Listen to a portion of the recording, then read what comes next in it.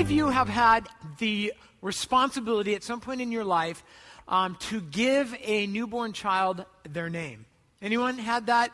So that's like it's an amazing, here's what I found interesting in every service. I don't know why, way more women's hands went up than men's, but I'm not sure what that's about. But that is a truly awesome responsibility because, you want to get it right because this kid's going to have to live with the name for the rest of their life, and hopefully they won't hate you for it and all that stuff. And then there's a lot of pressure. There's a lot of unspoken rules because, especially guys, we're really in tune to that. It can't be a name that you can easily make fun of or that rhymes with something that would be embarrassing. It can't be the name of a former boyfriend or girlfriend. And then the big thing is it can't be anyone you knew from the past who was a jerk, right? So that rules out a lot of names right now. And then there's all that, and then there's just... So it's complicated, and you want to get it right. And when my wife was pregnant with our first child, early in the pregnancy, I had a dream, and I dreamt that we had a daughter, and that we named her Hope. I'd had the dream, it was vivid, and our firstborn was a girl, and we named her Hope. And so the next morning we woke up, and I told my wife, I'm like, pooh, problem solved. We're having a girl, and her name's going to be Hope.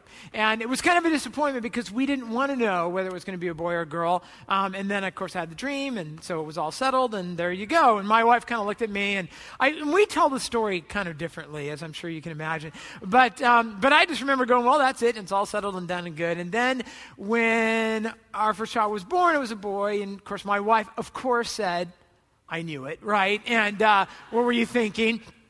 And I hadn't been thinking of boys' names a lot because I had a dream and it was going to be a girl, and there you go. So anyways, that's a whole nother topic. But anyway, so then we had to, name our child, and so we got a name for him, got him all set. And then she was pregnant with our second child, and this time we thought, well, maybe we'll find out if we're going to have a boy or a girl. And the doctor said, oh, well, you're going to have a girl. And we thought, oh, sweet. So we got a name. It's all good. It's all picked out. And then, and then the birth came, and I remembered, and I remember this part because this is me. I'm in the delivery position, and the baby's coming out, and it comes out, and I thought it was a girl and saw it was a boy, and I started laughing. I'm laughing out loud, and of course my wife, she can't see, and she's like, what's so funny? And I'm like, we don't have a name, honey. And of course, and then guess what she said? She said, oh, well, I knew that. I knew it all along, because she knew. She knew the doctor was wrong. And then we were pregnant with our third child, and I was hoping, oh man, we've got this name. It's a great name. It's Hope. And she kind of had this feeling it was going to be a girl. And I had a feeling it was going to be a girl, but then I'd always thought it was going to be a girl. And so then when she was born, so we'd always, whenever we referred to our child before she was born, we always referred to her as Hope. That was just always the name. We had the name, we had the nicknames, we had all sorts of stuff already picked out. And then when she was born, I remember holding her and going, so, my dream is true, and we had a daughter, and it took a little longer, and a couple of the kids, and now she's here, and her name is Hope, and so we would call her Hope. So in the hospital, we would call her Hope, and oh, look, there's Hope, and we had little, names and all that stuff, and people would be like, so is it Hope? Is it Hope? And I'd be like, yeah, that's always been the plan. It's going to be Hope. And so the time came, it was getting down to crunch time, and we're going to have to check out pretty soon, and so, we kind of had to make it official. And I began to have this gnawing feeling down deep somewhere inside. I don't know what it was, and I was starting to think, I think we have a problem because I don't know how this works, but she doesn't look like her name should be Hope. I hadn't even considered any other names, but I thought, she doesn't look like a Hope, and I'm not sure I know what a Hope looks like, but I don't think it looks like that, and so I'm not really sure what we're going to do. So then I finally had to figure out, how do I tell my wife? Because this had been agreed upon years ago, and so finally I said, man, honey, I don't know. I don't think I don't think her name should be Hope. And my wife was like, yeah, I knew that. She always knows. She's like, well, what are we going to name her? Well, we didn't really have a name, so we broke out the baby book, right, the baby name book. And we got to the A's and the AB's, and we got to Abigail. And I'm like, Abigail. I hadn't thought about it. Okay, I've never known a jerk named Abigail, so it passes that test. Never had a girlfriend named Abigail, so it passes that test. And then I looked at a little thing, and the name Abigail means her father rejoices. And I was like, man, that's it. Because I was so excited to have a daughter. I was so excited that God brought her into our life. And so I was like, yeah, that's great. And she's going to have a birthday this month. She's going to be 13 years old. And to this day, every time I think of her name, I think of that story. I always think of the gift that God gave me and my daughter in Abigail. And, the best names are like that. The best names, they remind us about things. They remind us about what a gift people are. And in Isaiah chapter 9, verse 6, we have this passage that we've been studying. And the prophet Isaiah, through the inspiration of the Holy Spirit, spoke about 700 years. Think about this. We look back on the birth of Christ. It's Christmas time. When we look back 2,000 years. But get in the mindset for a minute. When this passage was given, Jesus wasn't here yet. In fact, he wasn't coming for 700 years. So we're looking at a passage that was given 700 years before an event that we look back on now, 2,000 years. And this was spoken of the Messiah that was to come. And he was described this way, given some names, given some titles. For to us a child is born. To us a son is given, and the government will be on his shoulders, and he will be called. So here's 4 names. When you think of Jesus, when you think of this gift, here are 4 things, 4 names to think about. Wonderful Counselor, Mighty God, Everlasting Father. We've talked about those. The wonderful counsel of God. God is all-knowing. We talked about mighty God. God is all-powerful. We talked about everlasting Father. He is eternal and the source of eternality.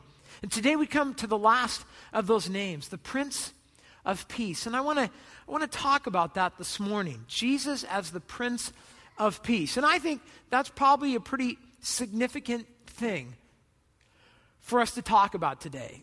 Anyone got stress right now in their life? Right? Because I'm finding there's a lot. Is it just me, or is there a lot of stress? Is there a lot of anxiety in the world? Is it just me? Am I the only one picking up on it? Because I'm finding there's a lot of stuff going on. First of all, foremost, I just say I know a lot of people right now that are facing some tremendous physical issues right now. What is the deal with cancer right now? And what is the deal with some of the, what it seems like every week we're hearing about another person in our church, another person that we know who's been diagnosed with something. Maybe it's you. Maybe it's somebody that you love, somebody that you care about. And it's stressful. You're anxious about that right now. Maybe it's the empty chair thing. There was somebody in your life last year at Christmas, and they're not in your life this year for whatever reason. They're not there, and you're missing them, or you're anxious about it. You're stressed out about it. Maybe it's your to-do list. Anyone got a to-do list beside me that's like way too long? And a lot of times it's just, we put all this stuff on our plate, don't we? Way too much stuff, and we put all this pressure. And maybe you're here this morning, and you're just feeling all of this pressure. You're not feeling the peace of Christmas right now. You're feeling the pressure of Christmas and the pressure that you've put on yourself and you've let other people put on you. Maybe for some of you, it's financial. You're dealing with some tremendous financial stress and anxiety right now. Welcome to the club. A lot of people are dealing with that. It's the time of year, maybe it's grades, school, maybe it's your job. But look at what it says here. Jesus is the Prince of Peace. What does that mean, the Prince of Peace? It comes from a couple of Hebrew words. The word for prince is the Hebrew word sar. And it refers to someone who's in charge of something, or a chief over something, a general, a ruler. The Romans used the Latin form of this word, the word czar, C-Z-A-R. We still use that word to this day to someone who's over an area. We have the drug czar in our nation, and some other people who are generals of certain things, people who have authority over certain things. The Gothic form of the word is Kaiser or Kaisar. Somebody said, isn't that a role? Actually, that go back a little bit in history. It's a reference to someone who has authority, who is a ruler over something, and it says that he is the Tsar of peace. Now, I don't know what you think of when you think of peace, but I was looking in the dictionary this week, and I noticed what a stark contrast there is between the Hebrew concept of peace and what we think of today as peace. Like, this is kind of what I saw in the dictionary this week. Peace is the freedom from war, the absence of violence or conflict among people or groups of people. In other words, when I look at the human definition of peace, it's pretty much the absence of something, right? There's a moment where no one's fighting. There's a moment where there's no conflict in the family, and we think of that. That's peace. It's just when something's not there. But the word that's used here in the Hebrew is the word shalom. And shalom is not just about the absence of something. It's about the presence of something. Shalom is a reference towards something that is complete, something that is whole. Sometimes it's used to describe the security or well-being of something. It's when something is whole or complete, it can be at rest. Sometimes it's a reference to tranquility. So Jesus, it says here, is the Sar Shalom. He is, as some have said, he's the ruler of well-being. He's the Lord of tranquility. 700 years after this passage is uttered, is given to humanity. 700 years later, a baby boy is born in Bethlehem who is the fulfillment. He is the embodiment of this verse. And in that evening, there were some shepherds nearby, and they were out tending their flocks. They were doing their job, drinking their Starbucks and watching the sheep and talking about life and all that stuff.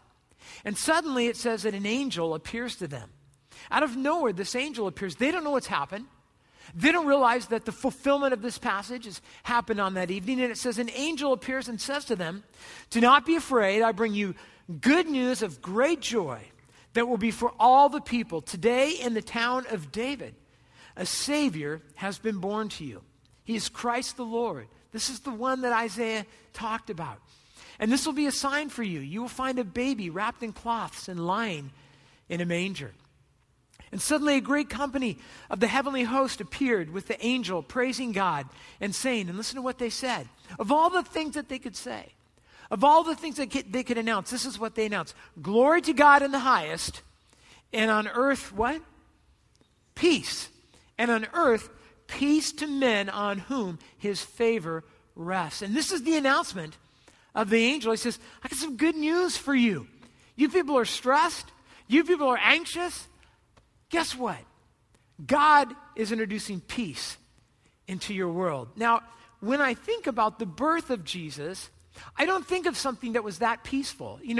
My wife has given birth 3 times. I would describe those situations as there was joy, there was a lot going on, but peaceful is not one of the words that I would use to describe typically birth. There's a lot of stress and other things that are going on there. But with Jesus, it's even more so. If you're familiar with the story, I mean, you know how it goes. You've got this teenage girl. We don't know how old she was, but she was a teenager. She's fairly young. Some think she was as young as 13, maybe 15. And she, as far as we know, she's not perfect. No one in this world is perfect, but she's living a pretty godly life, and a life that's pretty pleasing to God. She's devoted to God. She's a follower of God, a worshiper of God. And she's probably got dreams and aspirations for her life, but one day, God sends a messenger to him, and he says, "Hey, I got some good news for you, man. God is well pleased with you. And this is your reward. You're going to become pregnant while you're still a virgin." Woohoo, okay? You'll have fun explaining that to the people around you. They're all going to believe you, okay? You're going to become pregnant. In fact, the idea was immediately, it's upon you.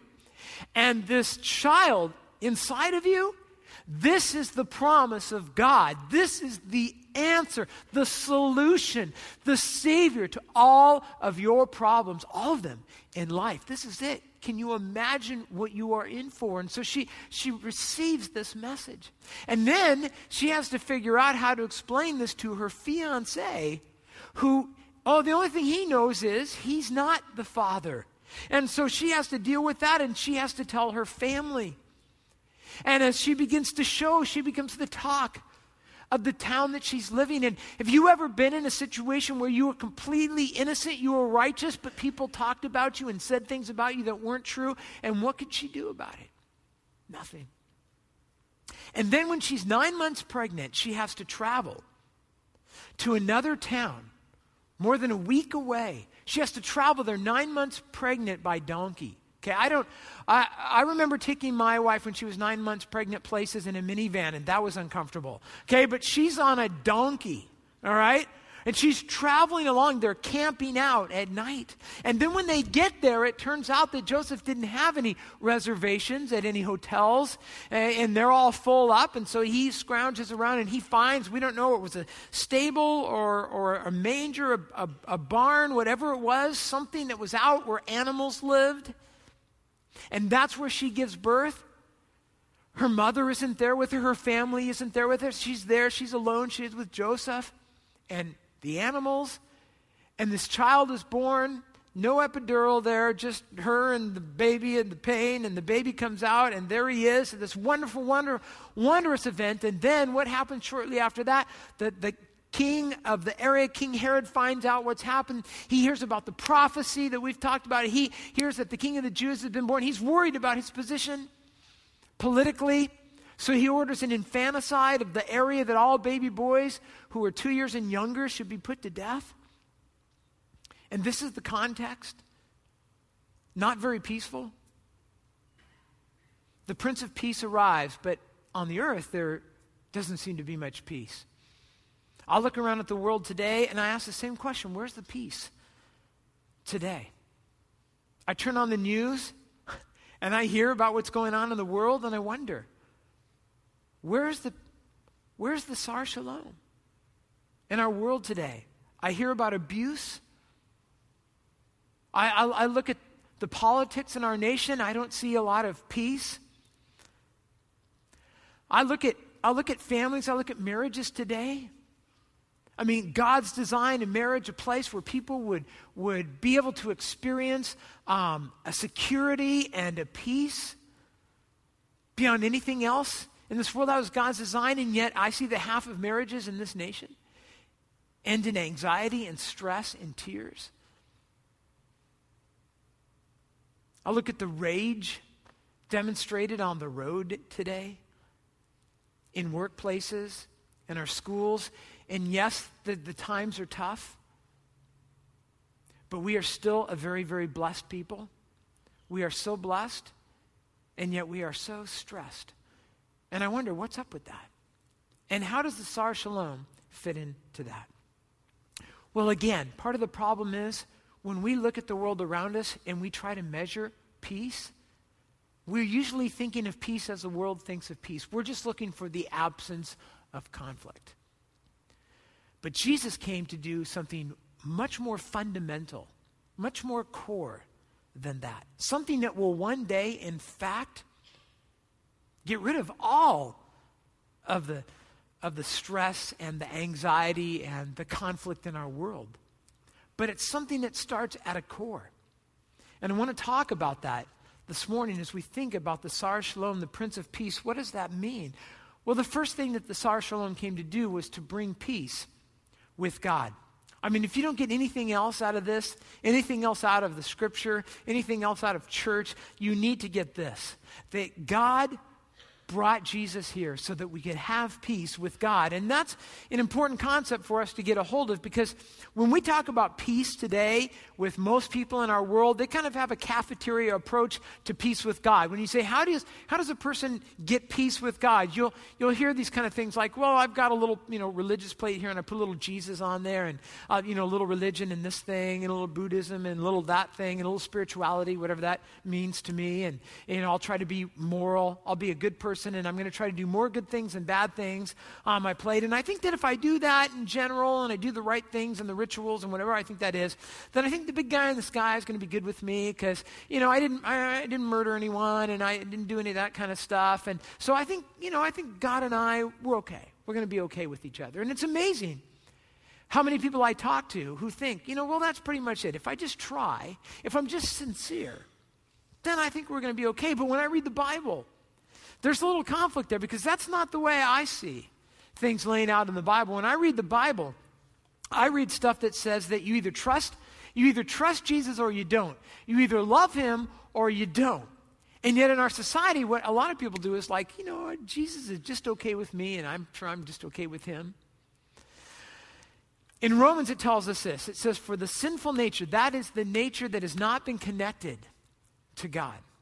For the sinful nature is always what? What does it say?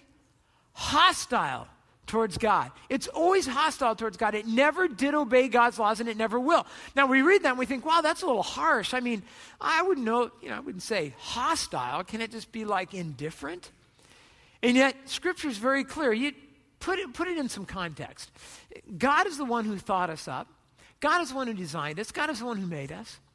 God is the one who gave us life. He gave us days on this earth, and he gave us purposes. And for those purposes, he gave us a time and health and loved ones and blessings to do his will on this earth. But humanity, both individually and collectively, has basically taken all the stuff that God, the Creator, gave us, and we said, you know what, God, I don't want to do what you want me to do with my stuff. I want to do what I want to do. So we went in another direction. We took God's time, God's gifts to us, God's health, and all of that, and we went in a different direction. And the result is that we are at war with God. We are at war over control because God wants to be in control of our life, but we want to be in control of our life. That's called hostility. And there's hostility between the person who does not trust Christ and between God himself. But the good news is that God didn't leave us in that situation. He didn't see us walking away from him and say, oh, well, fine, then you just take your toys and go off and play in your corner and, you're going to get yours when it's all over. It says God didn't do that with us. And that's what we think about when we think about Christmas. Christmas is all about God's solution, God's diving into our problem, our issues.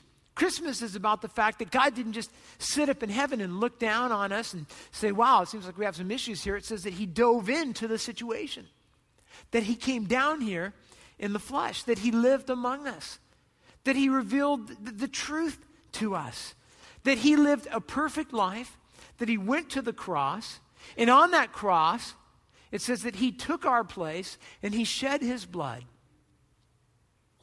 so that we could be forgiven. And when we believe in him, we receive a forgiveness that gives us peace with God. In fact, that's what it talks about in Romans chapter 5. It says this, now, therefore, since we have been, a couple words here we'll talk about, but since we have been justified through faith, we have peace with God through our Lord Jesus Christ, through whom we have gained access by faith into this grace in which we now stand. A couple of words, if you're taking notes, to note here. The first is the word faith, and you might circle that. Key word. When we talk about faith, what does it mean to have faith in Christ? I think a good word for us to use today is to trust. That we would trust that Jesus is God's only provision for salvation. It's not Jesus plus some other stuff. It's not Jesus and our own efforts. It's not Jesus and religion, or if I'm good enough, or if I can, Jesus kind of gets me started and then I try really hard and I get the rest of the way. It doesn't work that way.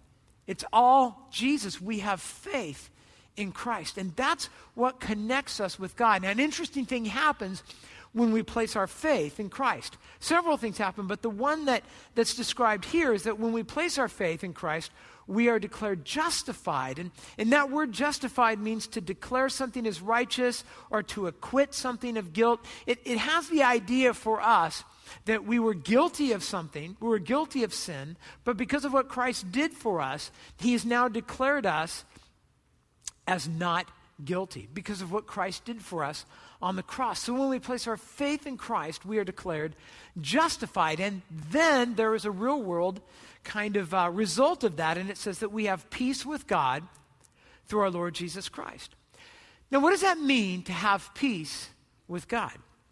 Well, it means a lot of things, but one of the things it means is that God forgives me. God forgives you. I mean, he really, truly forgives you. That means that your sin is no longer between you and God.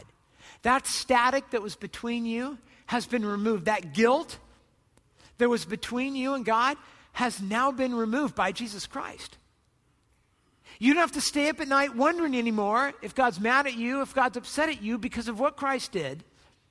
You now have peace with God. You may say, well, sometimes I don't feel like, sometimes I feel guilty, sometimes I feel sorry. That's fine, but you understand that there's nothing between you and God now because of what Christ has done. It means that God accepts you now. Now, that's difficult for us because we have an extremely hard time accepting the faults of other people, and we find it really difficult to understand how God could accept us with all our faults. But you understand that if he couldn't accept us with all of our faults, there would be no possible way for us to have peace with God. I mean, it just goes without saying we're not perfect, and God knows that. And I'm thankful that he knows that. It doesn't mean that he doesn't work on us and he isn't helping us grow, but he accepts us. So again, sometimes we're sitting here going, I don't know. I mean, I know Jesus died for me and I know all that, but our tendency is to but I think I need to try harder. I think I need to do some stuff. And that's great. If you want to follow Christ with all of your life, you should do that. Jesus was clear about that, but that's not the way that you become right with God. That's what you do as a result of becoming right with God. God now lives in you, and you're good. God is good with you. You're good with God because of what Jesus did for you, because of the Sar Shalom. On the other hand, there are times when we lack peace.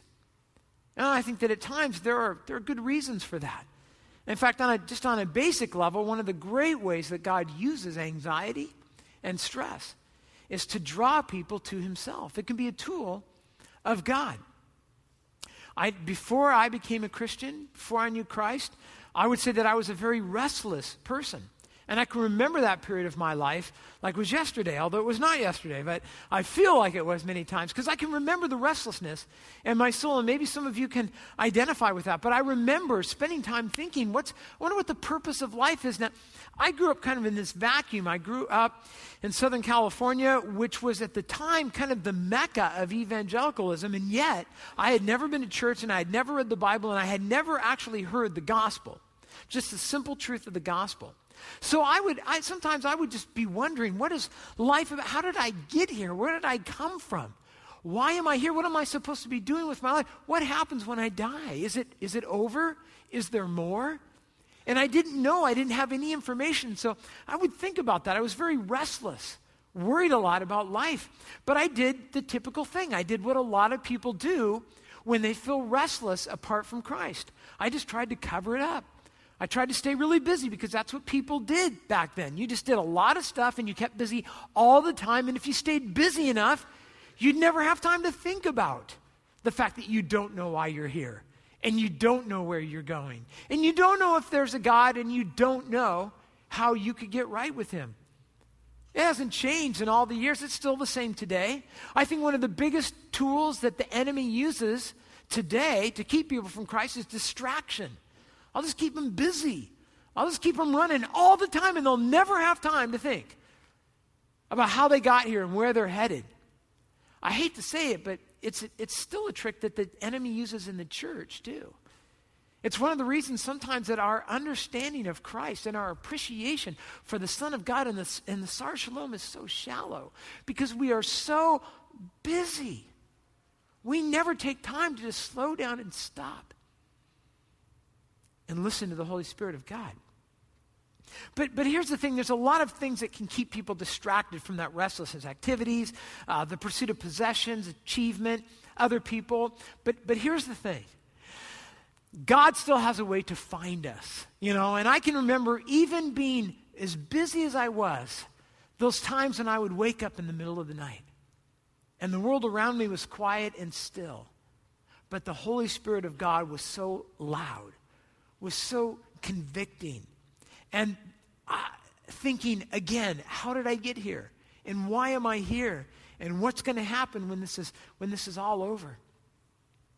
When I was growing up, we had a vacation home. I grew up in the LA, Orange County area, and we had a cabin up at Big Bear Lake. And so we would go up there a lot on the weekends. And I remember going up there, and our place was right up against the National Forest, and I would just take entire days and go hiking back in the forest. And there was just something about living in LA and all the craziness, but then going up on the weekends to the cabin and going hiking back and not being around anyone or anything, just being out in nature.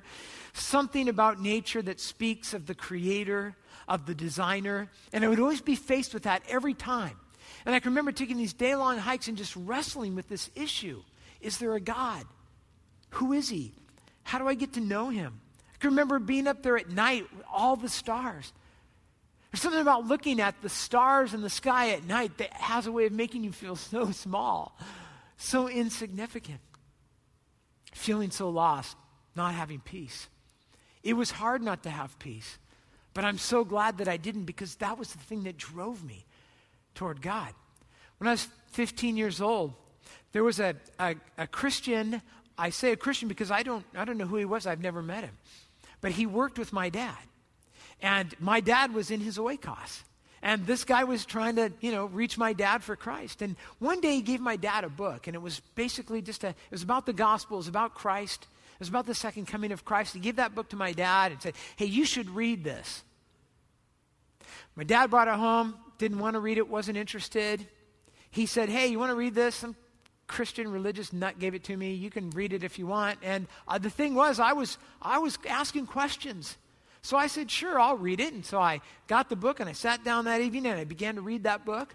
And I read and I'm reading, and he's presenting the gospel and he's talking about the second coming of Christ. So about halfway through the book, he says, if you want to have a connection with God, the Father, you can do it right now. And right there, I got on my knees. I looked back and laughed because I had no idea what I was doing. I'd never been to church. I didn't know anything about the gospel except what this guy had said. I got on my knees and I gave my life to Christ. And I prayed and I went to bed. No one had ever told me what would happen when I became a Christian. I had no expectations whatsoever. But I can still remember waking up the next morning and feeling very, very strange. Waking up and thinking, something's different. Something's happened. And I remember the night before I had prayed, but I just kind of figured, I don't know, I'm praying to God, and I don't know what's going to happen. And the next morning, something was different, and I realized, for the first time in my life, I had peace. It was a weird feeling.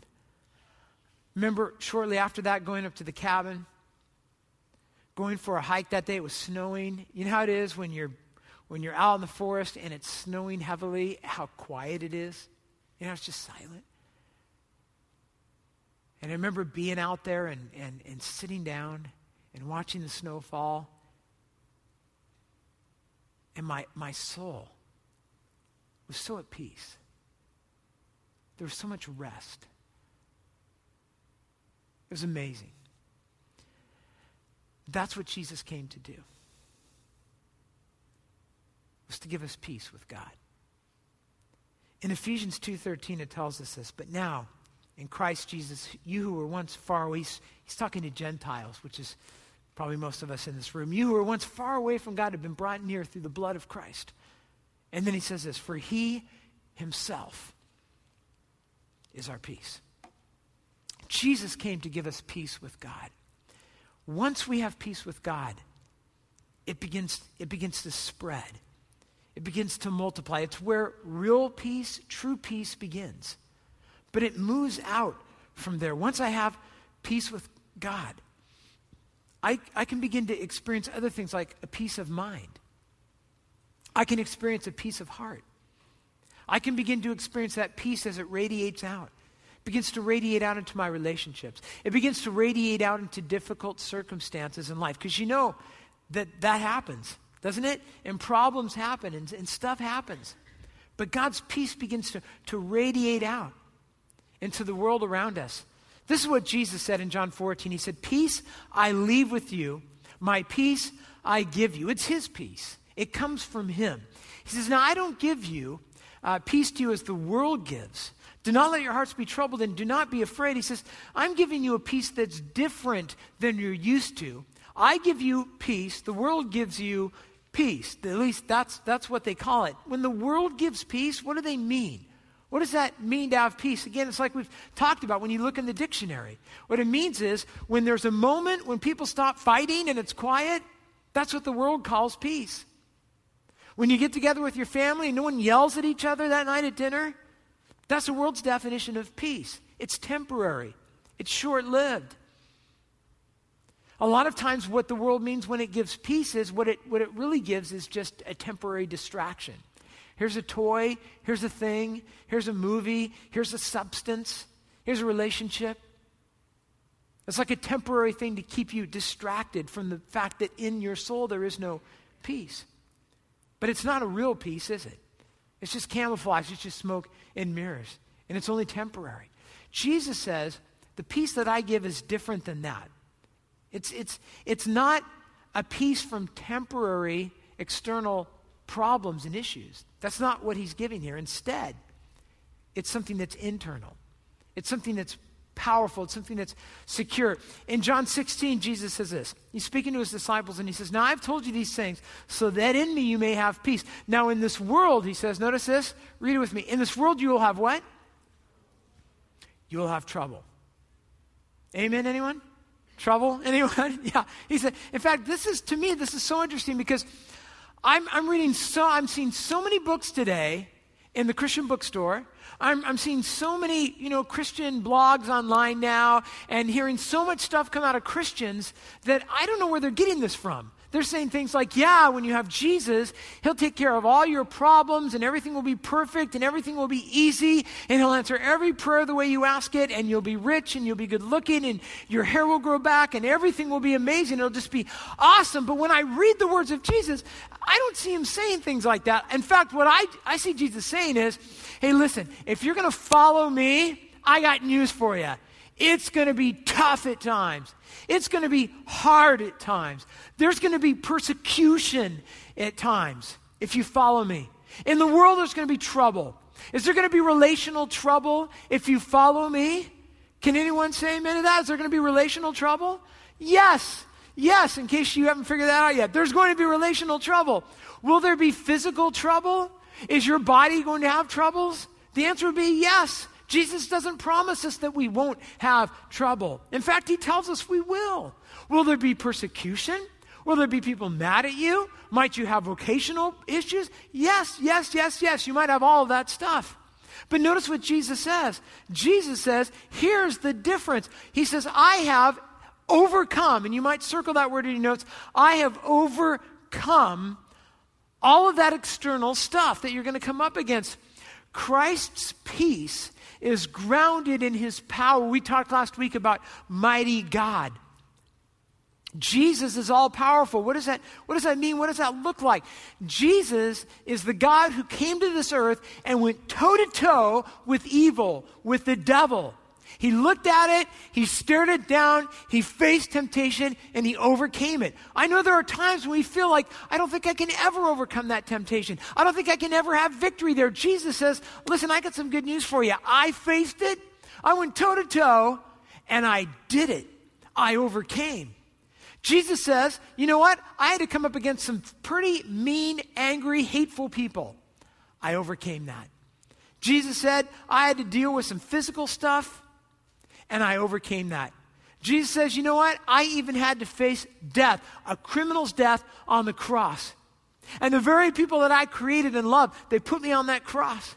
And they watched me die. And they mocked me while it happened. And then they put me in a grave and they thought it was over. But I overcame that. Jesus brings all of that to bear in our lives. He says, you understand that power has a tangible benefit. And that is that you can be at peace. Jesus says, because I have overcome the world. And that power of Christ, that peace that comes from it, it's bigger than your sin.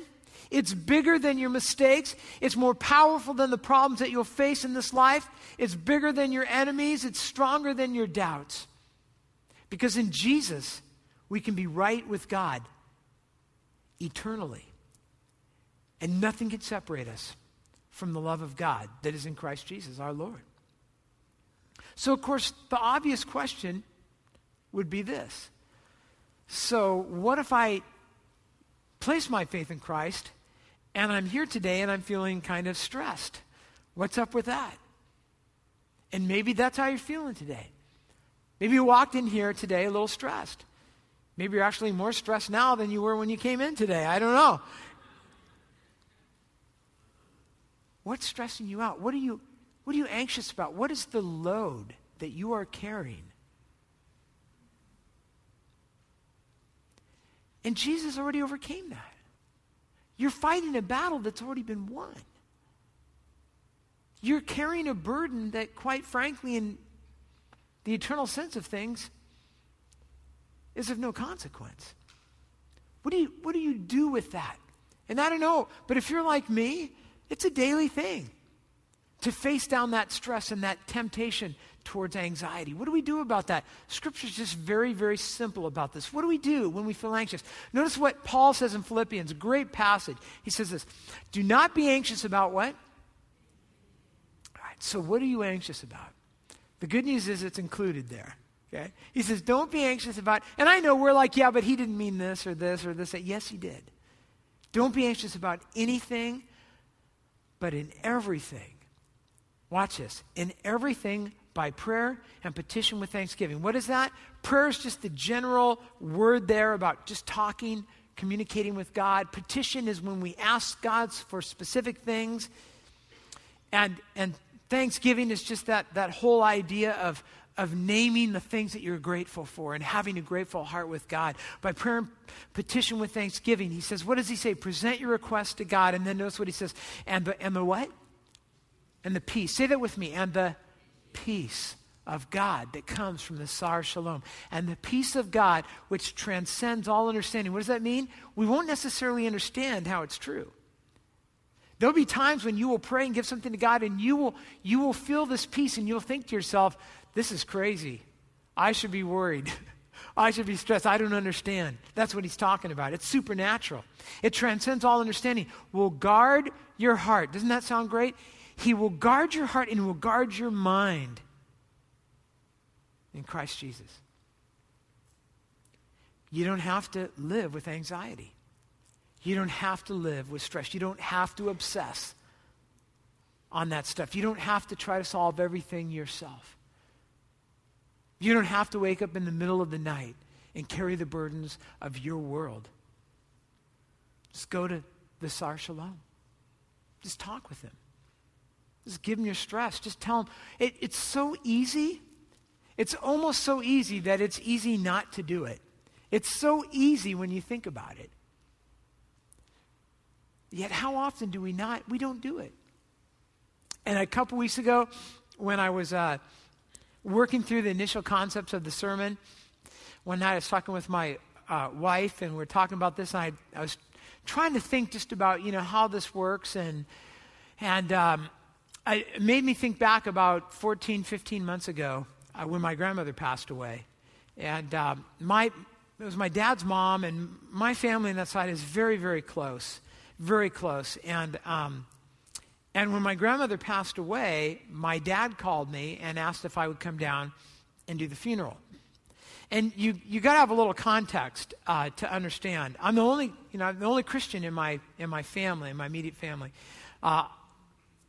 And my grandmother was probably, of all the people in my family, the least, I don't even know how to put it, as far away from Christ as anyone could be in my family.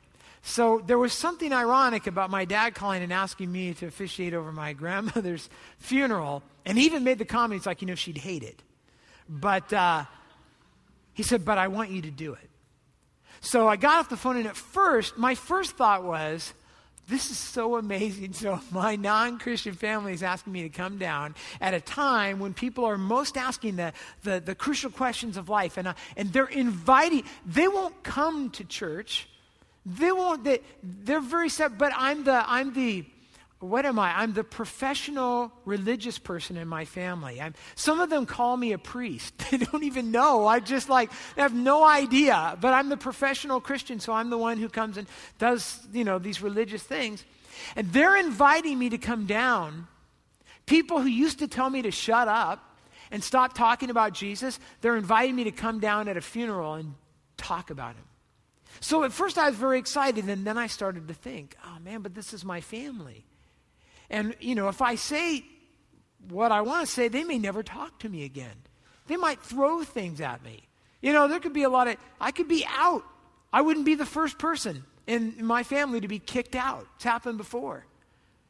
And I began to feel a lot of stress. I flew down, feeling a lot of internal conflict. Like, it's a great opportunity, but I don't want to be kicked out of my family, so I began to think, wow, well, I better say just the right thing, because if I need to say the things that will help them understand the gospel, but I better not say anything that gets me kicked out, because let's just be realistic. If I get kicked out of the family because I was the jerk at the funeral, then what chance will I have to share Christ with them in the future? And, I'm just kind of doing this whole thing, and I'm just getting more and more stressed and just carrying all of this weight. And I get down there and spend some time with the family. The night before the funeral, I'm at my aunt's house. It's like 1 a.m, and I'm laying in bed, and I'm looking at my Bible, and I'm thinking about I should say this.